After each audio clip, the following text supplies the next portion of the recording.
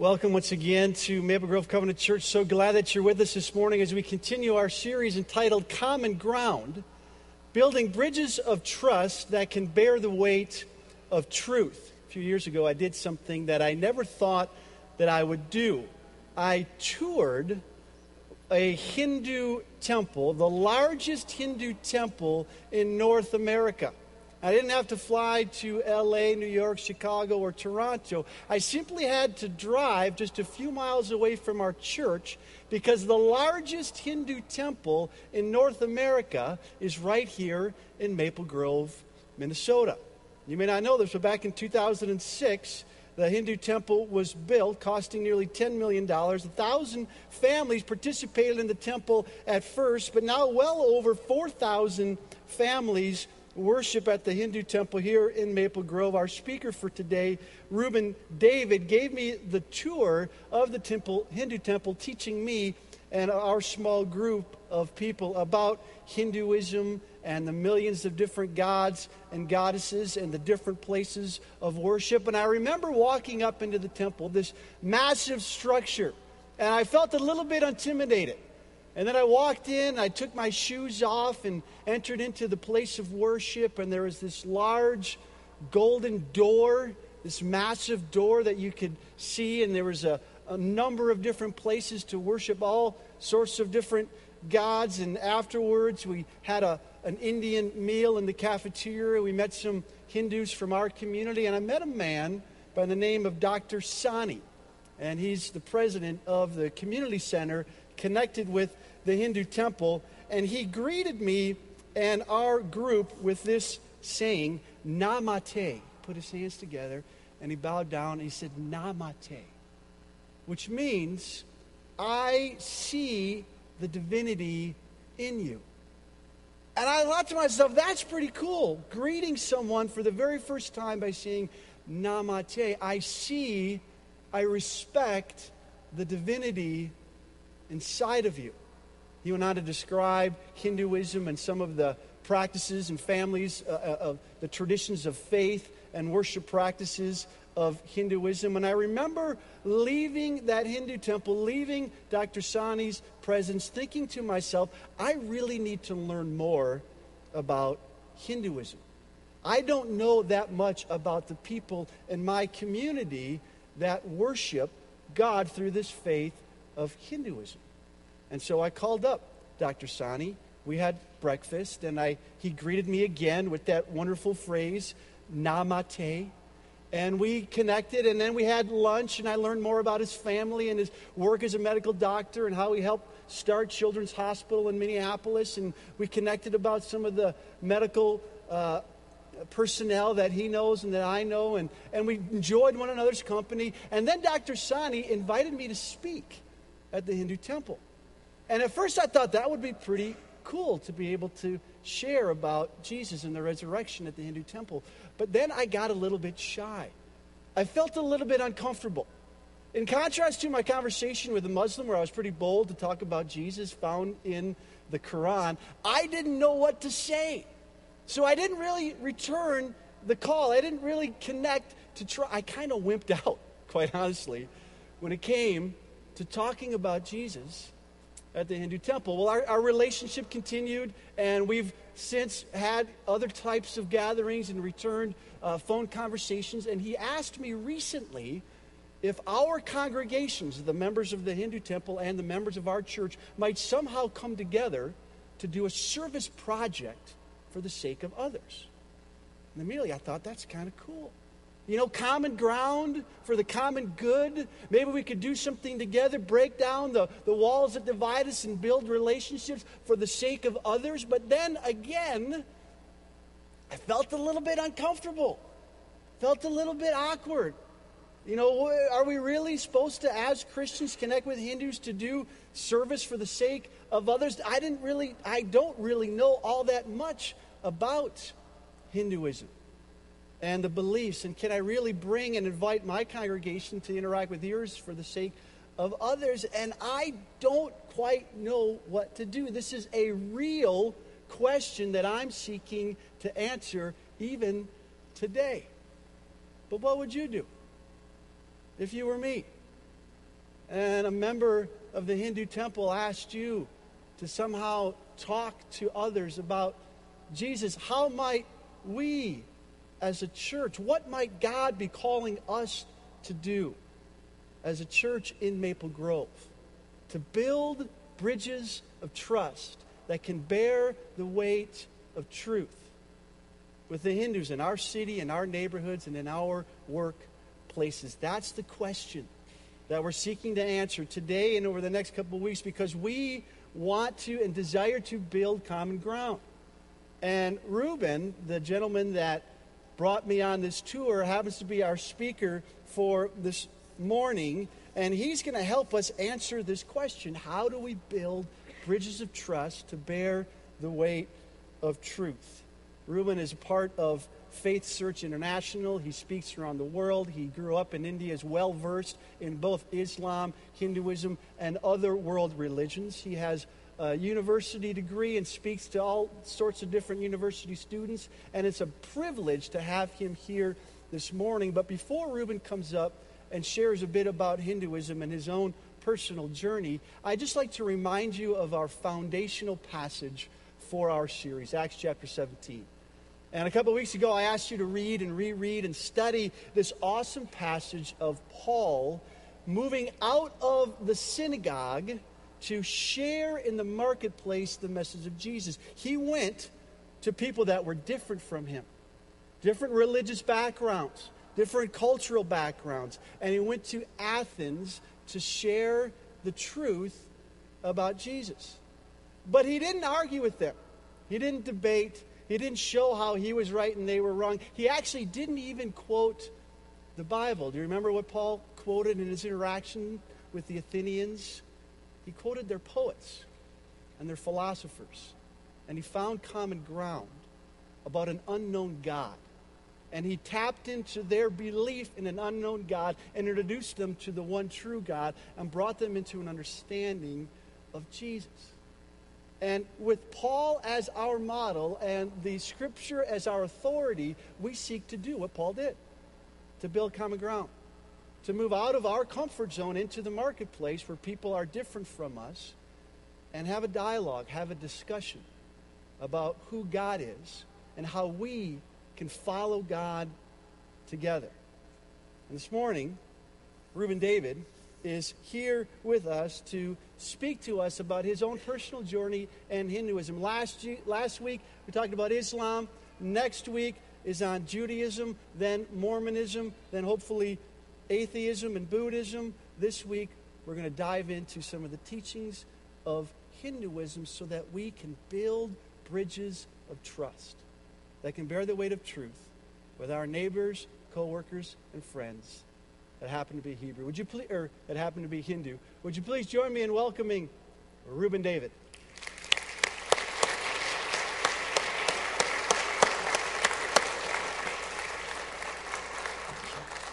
Reuben, once again, so grateful. Oh, it's been a delight to be here. To have you here with us and to have you share some of your vast experience and knowledge of Hinduism and your own. You just returned from India on Tuesday, and I know that you've spent a lot of time sharing the message of Jesus and building common ground with Hindus all over the world. And just as an opener, would you help us in understanding a bit about how a Hindu perceives God? So A.W. Tozer has a quote or he said something along these lines. He said, "What comes to your mind when you think about God is the most important thing about you," which is really a great thing for all of us to consider. What comes to our mind when we hear the word God? But for the sake of our conversation today, could you just help us hear the answer to that question from a Hindu perspective? What comes to the mind of a Hindu when they hear the word God? It's interesting that you asked me that question because I want to just throw this out. We're talking about common ground across all religions in the world. And here's what I want to say at the outset. All religions in this world are superficially the same. They are superficially the same. But fundamentally, all religions contradict each other. So in that sense, there's a lot of commonality across the length and breadth and the cultures of the world. And so in particularly coming to Hinduism, there are about 1 billion plus people in the world who follow Hinduism. That's a large chunk of people. And so when you talk about the word God, the word God is the most used and abused word in the entire religious vocabulary. Because that word can take you off tangent in different directions. For the Hindu, when you mention the word God, these are the ideas that pop up. They'll think about life force, power, energy, snake, lion, peacock, mountains, trees. All of these things come onto their minds at the mention of the word God, because Hinduism is pantheistic in nature in that it believes God is in all and God is everything. So no wonder if you come to India, they'll worship the trees as gods, or the animals as gods, or the sun as God, maybe force, nature, all of these things. So the varied ideas of God, pictures of nature that pop up in their mind at the mention of the word God.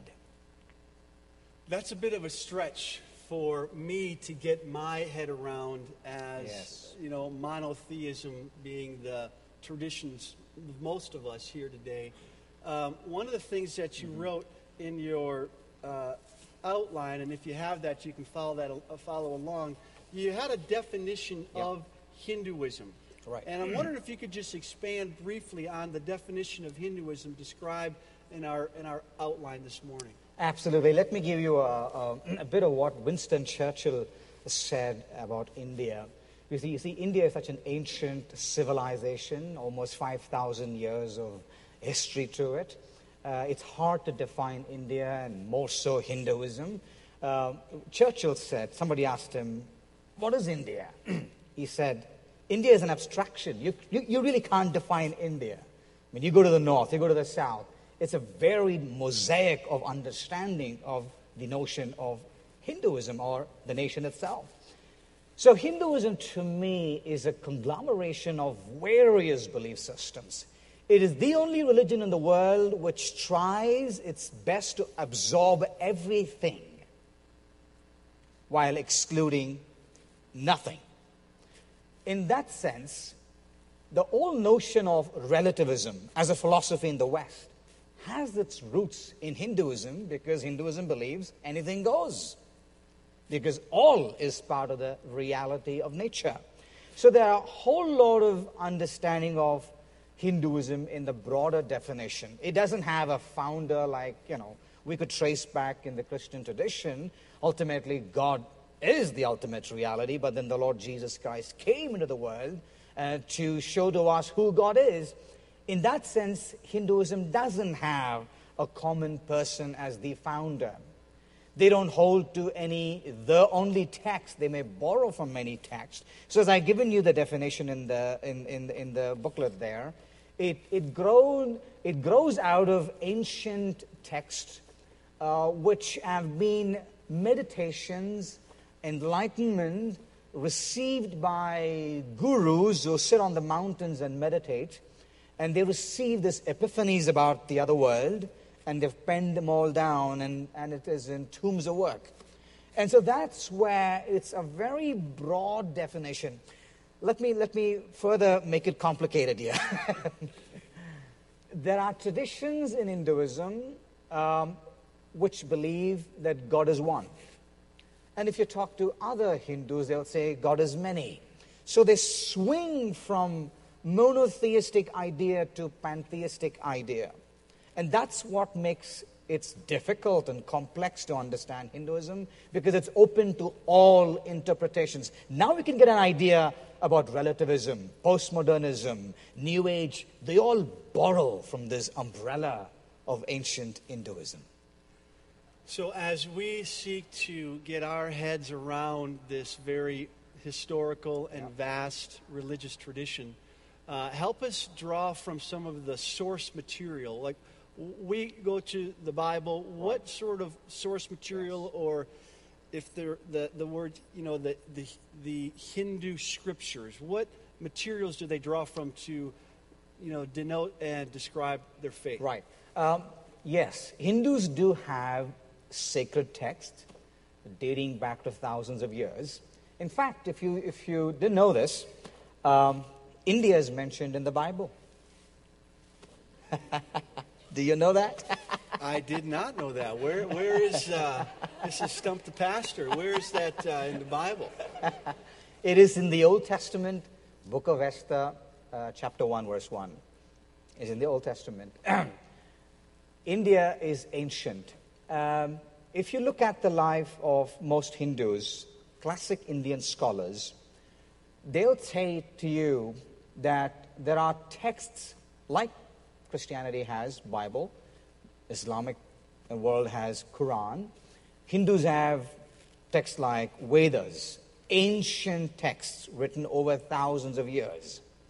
And then they have what's called Bhagavad Gita, another text, and other epics of stories, of legends and myths, which all borrow from the meditations of ancient sages who normally have been meditating on the mountain. So they do have texts like this, written on papyrus, ancient, text, where classical Indian scholars will tell us this is where the source is. But then if you were to go back a little bit further than that, they'll say, well, these texts have come from enlightenments that some gurus had. So, for example, if you go to the Himalayan mountains, the world's tallest, largest mountains are there in Nepal, and you'll see these caves and, old men, long beards sitting in there, and there are legends where people say, well, this guy's been sitting here for 100 years. This guy's been sitting here for 200 years. So he's been meditating and receiving messages from the outer world, and that's the source of Hinduism. It emerges out of this meditative postures, out of the outer world messages coming inside the human mind, which is written over the years.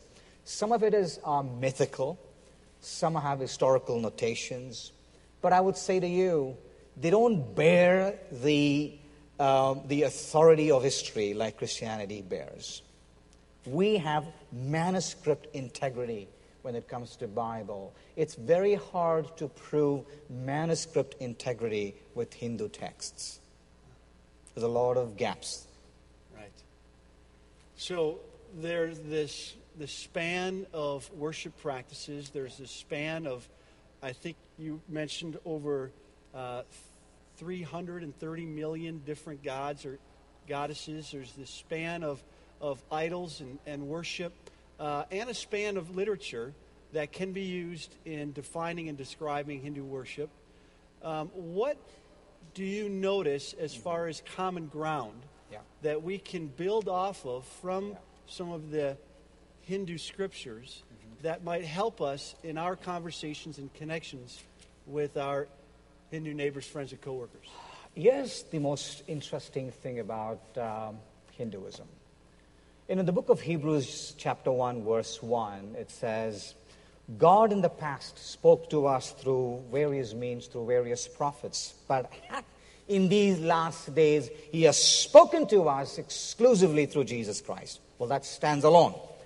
Now, when you talk with a Hindu and want to build a common ground, we agree on the notion that there is a God. Every religion believes in that. So when I talk to a Hindu, do you believe in God? Yes, I do believe in God.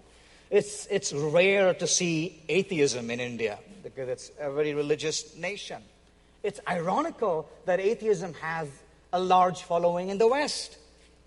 But in India, it's different. There are no atheism or atheists like the way in the Western world has. Although the Western world in its own tradition is also religious because of the Judeo-Christian background this Western civilization has.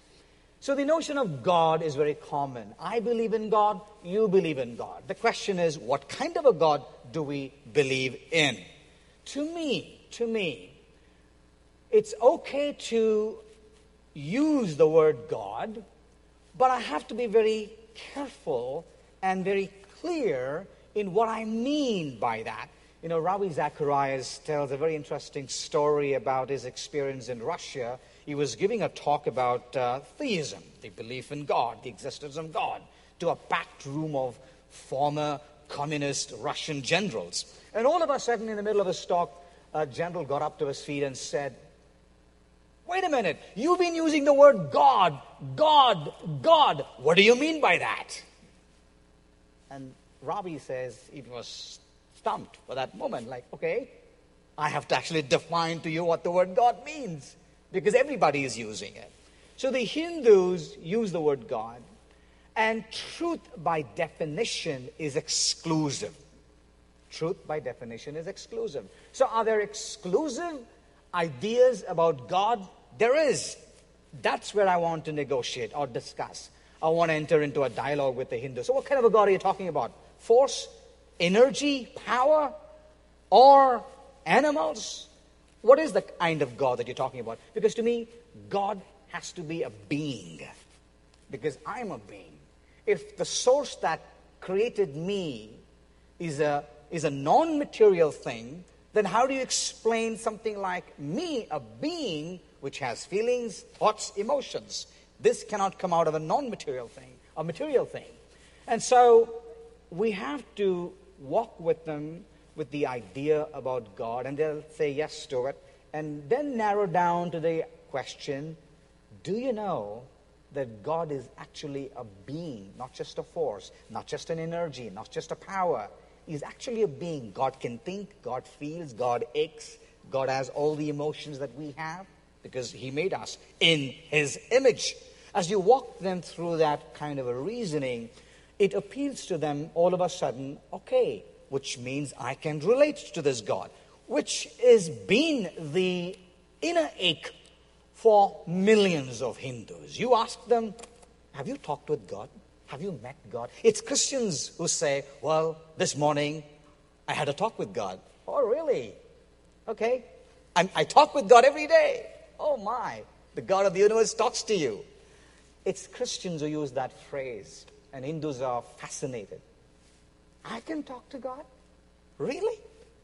That does something to their inner longing. So the notion of a personal God connects with the inner longings of all of us, but particularly a to the Hindu. And one of the things that you mentioned to me earlier related to the animal sacrifices that are noticed both in the Hindu teachings as well as a connection point for our Christian teachings. Could you describe that a little bit more? Absolutely.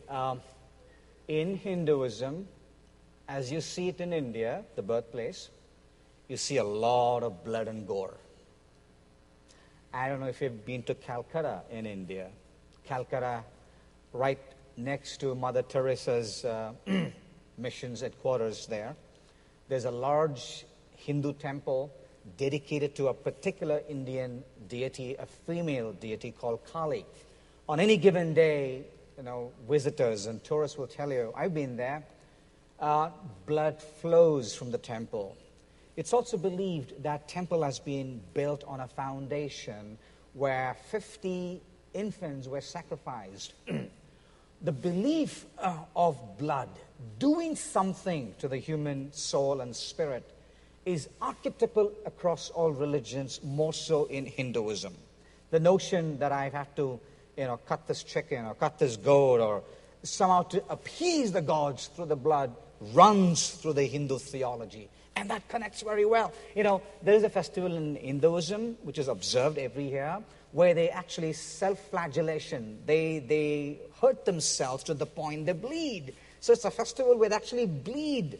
And it's also found in a certain sect in Islam, but this is predominant in the Indian Hinduism where they actually hurt themselves with whips and blades until they bleed. I asked one Hindu, why do you do that? He said, I really want to hurt myself so bad that I feel like all my guilt is taken away. I feel like I've paid for it. I want to hurt myself so deep and so bad that I feel like I've paid for it. I said, wait a minute. This is exactly what Jesus did on the cross. He hurt himself. He bled. So you don't need to bleed this way. Blood flowed from him. So you don't need to have that from your body. So they connect with this notion of sacrifice. Then you can walk them through the very idea that the notion of lamb in the Old Testament, the sacrificial lamb, and Jesus is. And further down the road, in the ancient Indian text called the Vedas, and I can go on for hours describing to you the details. I'll give you one verse. In the ancient Indian Vedas, it does mention an interesting aspect of Jesus. Jesus is found in every religion. In every religion. And that alone makes him unique. Here's a verse in the book of, I'll pronounce this to you the way Indians would do it. The verse says, Nishkalanka Purusha Chandogya. It's an ancient Sanskrit language, which simply means, it should be without a blemish. Who is that? He should be without a blemish. And it gives a chapter and verse 16 in the ancient Indian text. And further on it says, that Yagna Purusha, in the Indian language, is free from all sins. Now, in the book of Leviticus, chapter 22, verse 20, it says, do not bring anything with defect, because it will not be accepted on your behalf. And then in 1 John 3:5, it says, in him, Jesus Christ, there was no sin. And in 1 Peter 2:22, who did not sin. And 2 Corinthians 5:21, who knew no sin. This Lamb of God, who knew no sin, was no sin in himself, was actually mentioned in the ancient Indian text, albeit buried in their own myths, in their own ideas. But the fact remains, the very life of Jesus is being chronicled, hidden deep in the mysterious text of the ancient Hindu religion. Well, that was new information for me not that long ago, that we can actually find Jesus in the Hindu text, and very descriptive understanding of the lamb and the sacrifice, pointing to the perfect sacrifice, Jesus Christ. And as I was going through the outline that's in your program, on the back side there are resources.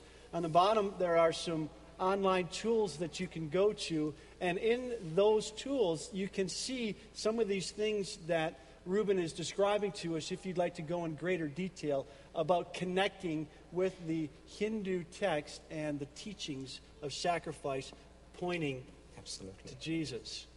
Another thing that's noted on Ruben's outline is this quote at the bottom of the page. It says this: I have never yet failed to get a hearing if I talk to Hindus about forgiveness of sins and peace and rest in your heart. And I find this quote to be quite inspiring as we seek to build bridges of trust with our Hindu neighbors, friends, and co-workers. And before you dive into this particular quote, would you be willing just to share a bit of your faith story and how you came to faith in Jesus Christ growing up in India? Absolutely. Well, I just came back from India 5 days ago. Tuesday midnight I came. I just came after being at the funeral of my own mother. She passed away just 2 weeks ago in India.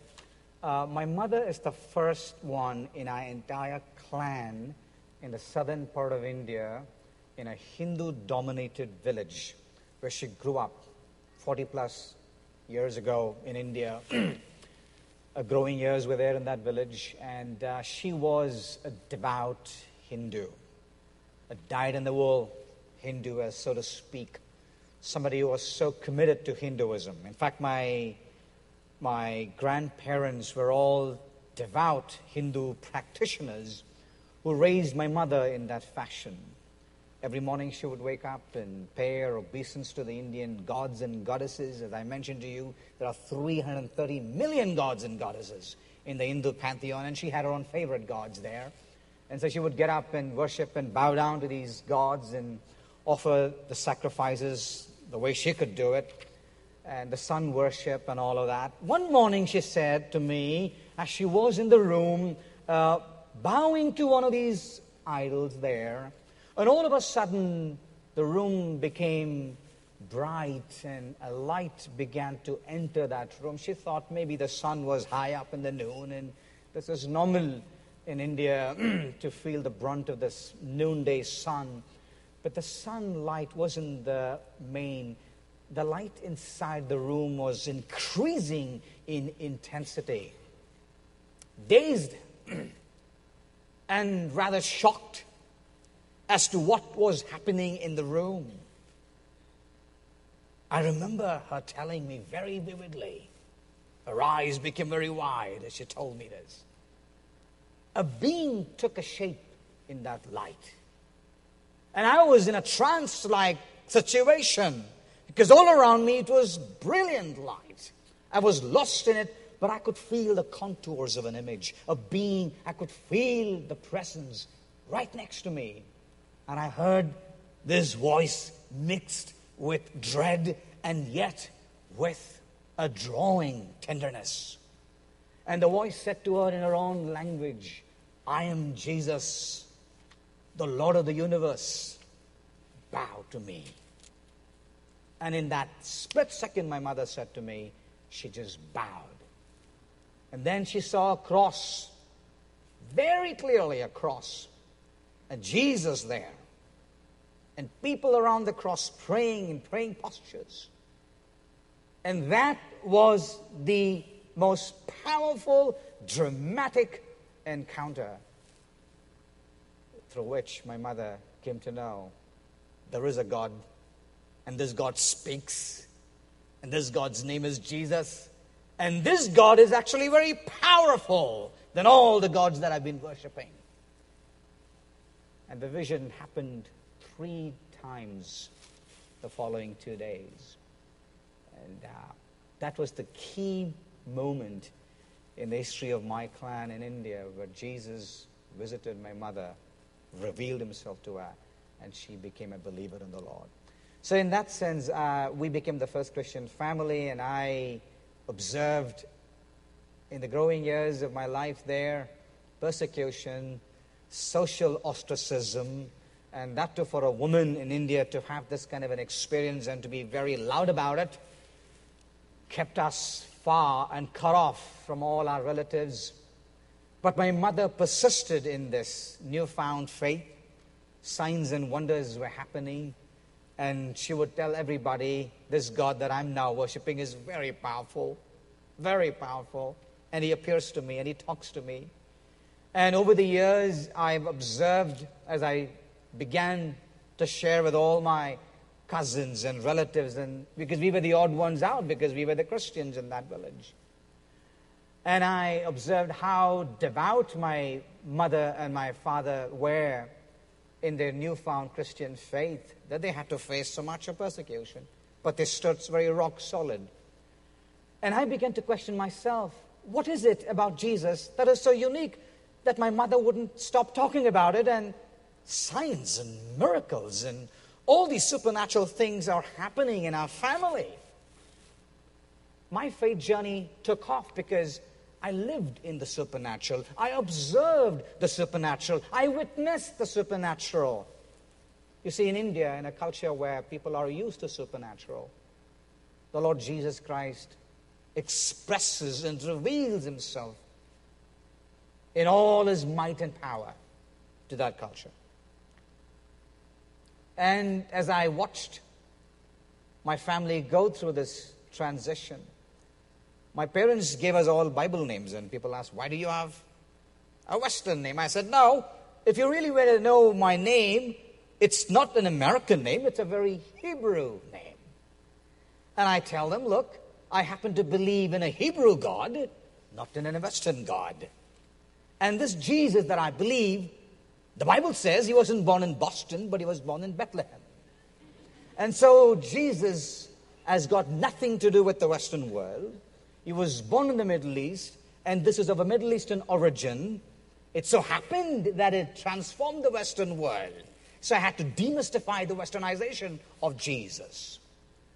And I found out as I began to pour deep into the Hindu text and scriptures, my intense desire was to make known that the supremacy of Jesus is made known to all the people who ask me questions because I get very worked up when people talk about Jesus. Because you know what? There is nobody like Jesus. I don't care about political correctness. I want to tell you, America is going through a situation today. We need to make an unabashed, bold stand for the exclusivity of who Jesus Christ is. And that's the truth. There's a saying. Many, many great men, great philosophers, great teachers, great ethicists came into the world to make bad people into good people. But Jesus came to make a dead man a living man. There's a whole world of difference between making a bad man into a good man and to make a dead man a living man. This intense desire to somehow make a case why Jesus is supreme, unique, the only one, set me off on a journey. I didn't leave a stone unturned in that pursuit as I began to drink into all that I could about Jesus Christ, looking at him from all the perspectives of different religions in the world.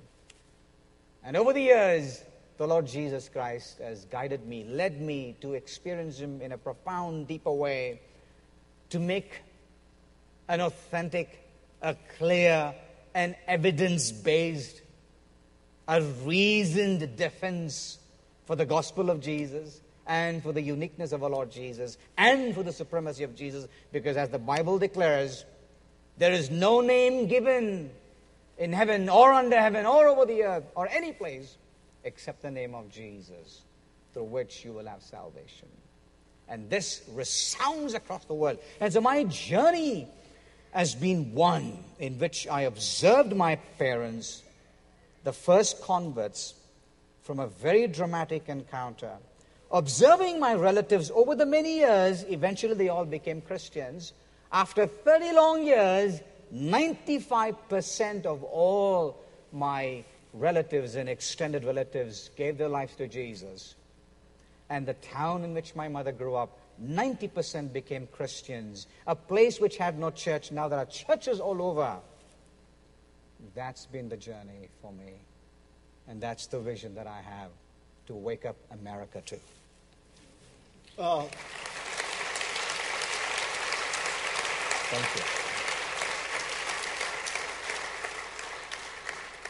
If you could have a little more passion about that, that'd be helpful. But we'll work on that later. We're going to wrap up our time with Reuben with just this quote here that you left us with this. I have never yet failed to get a hearing if I talk to Hindus about forgiveness of sins and peace and rest in your heart.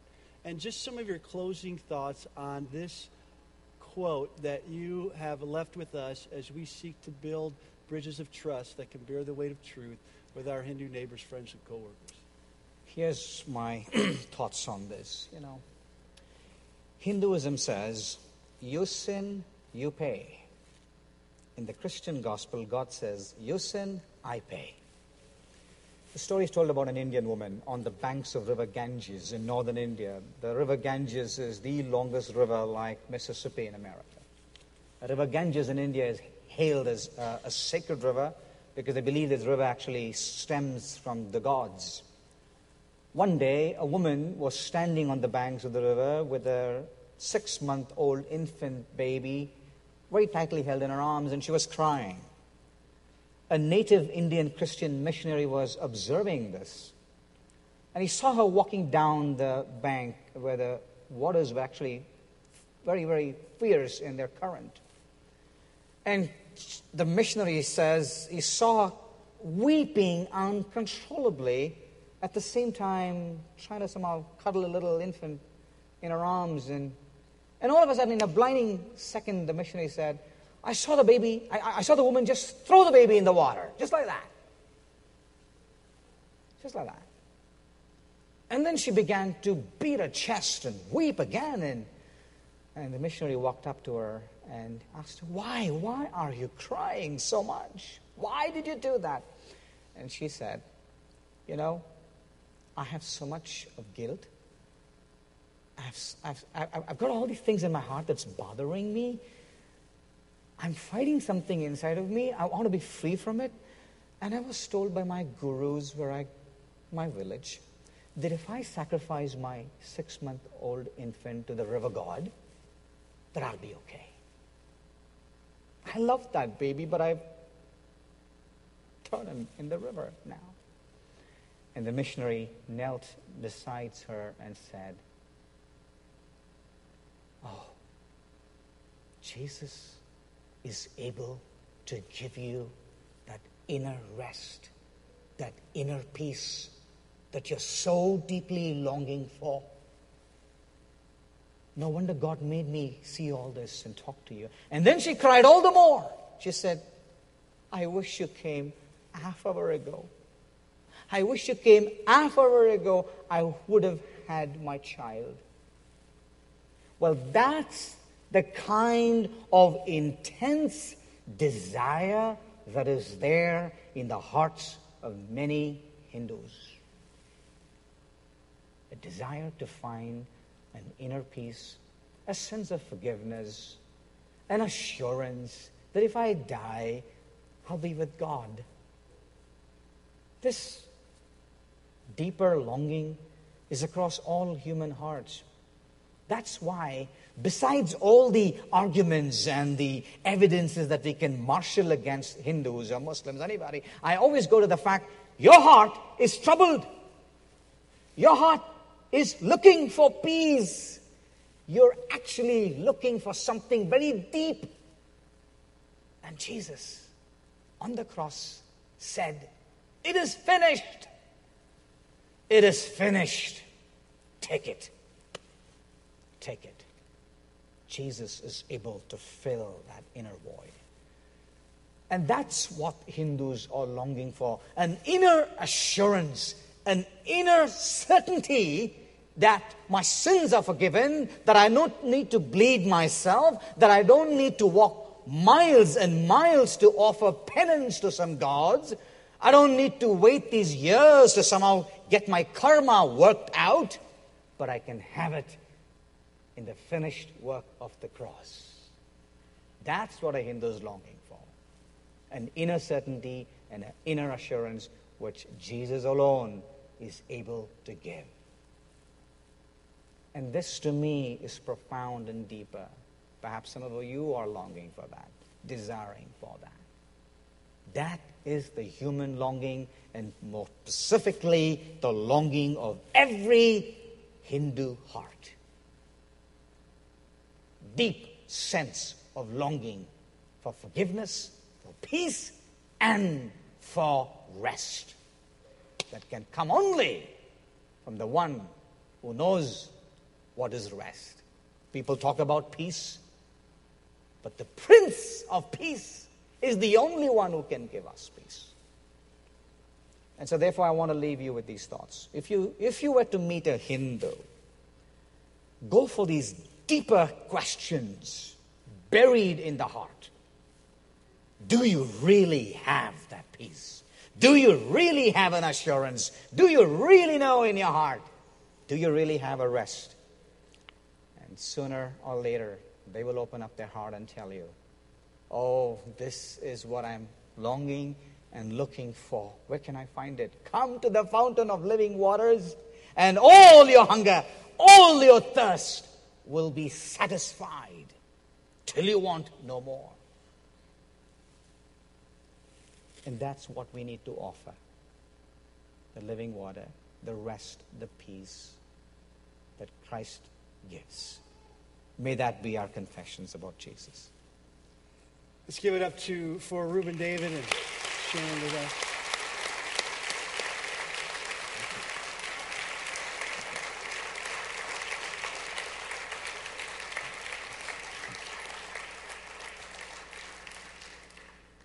As the worship band comes up, we are going to wrap up our service together. And just a reminder that these are the words that we can bring with us as we enter into our neighbors, family, friends, and coworkers, that Jesus loves us, that God so loved the world that he sent his one and only Son to be that sacrifice. I love the way John wrote it in 1 John chapter 4, verse 10. This is love, not that we loved God, but that God loved us and sent his Son as an atoning sacrifice for our sin. And that's why we gather on a Sunday morning to celebrate the sacrifice of Jesus. That's the message that we can give to our friends, our neighbors, our co-workers. And that's the reason why we have a message of hope and healing into a world that needs to hear the message of Jesus. And a message that not only is for those outside, but for those inside the church walls. For we all need to return to this love, this grace, this payment for our sin. Reuben said it so well. In Hinduism, we sin and we pay for it. In Christianity, we sin and God paid. Let that be our heart as we walk through our lives, understanding and experiencing the vast love of God and the forgiveness of our sins offered to us and to our world. Heavenly Father, we thank you for this time that we can hear from you. We thank you for this moment that we can be equipped to share your forgiveness with others. May our lives reflect your story, I pray, in Jesus' name. Amen.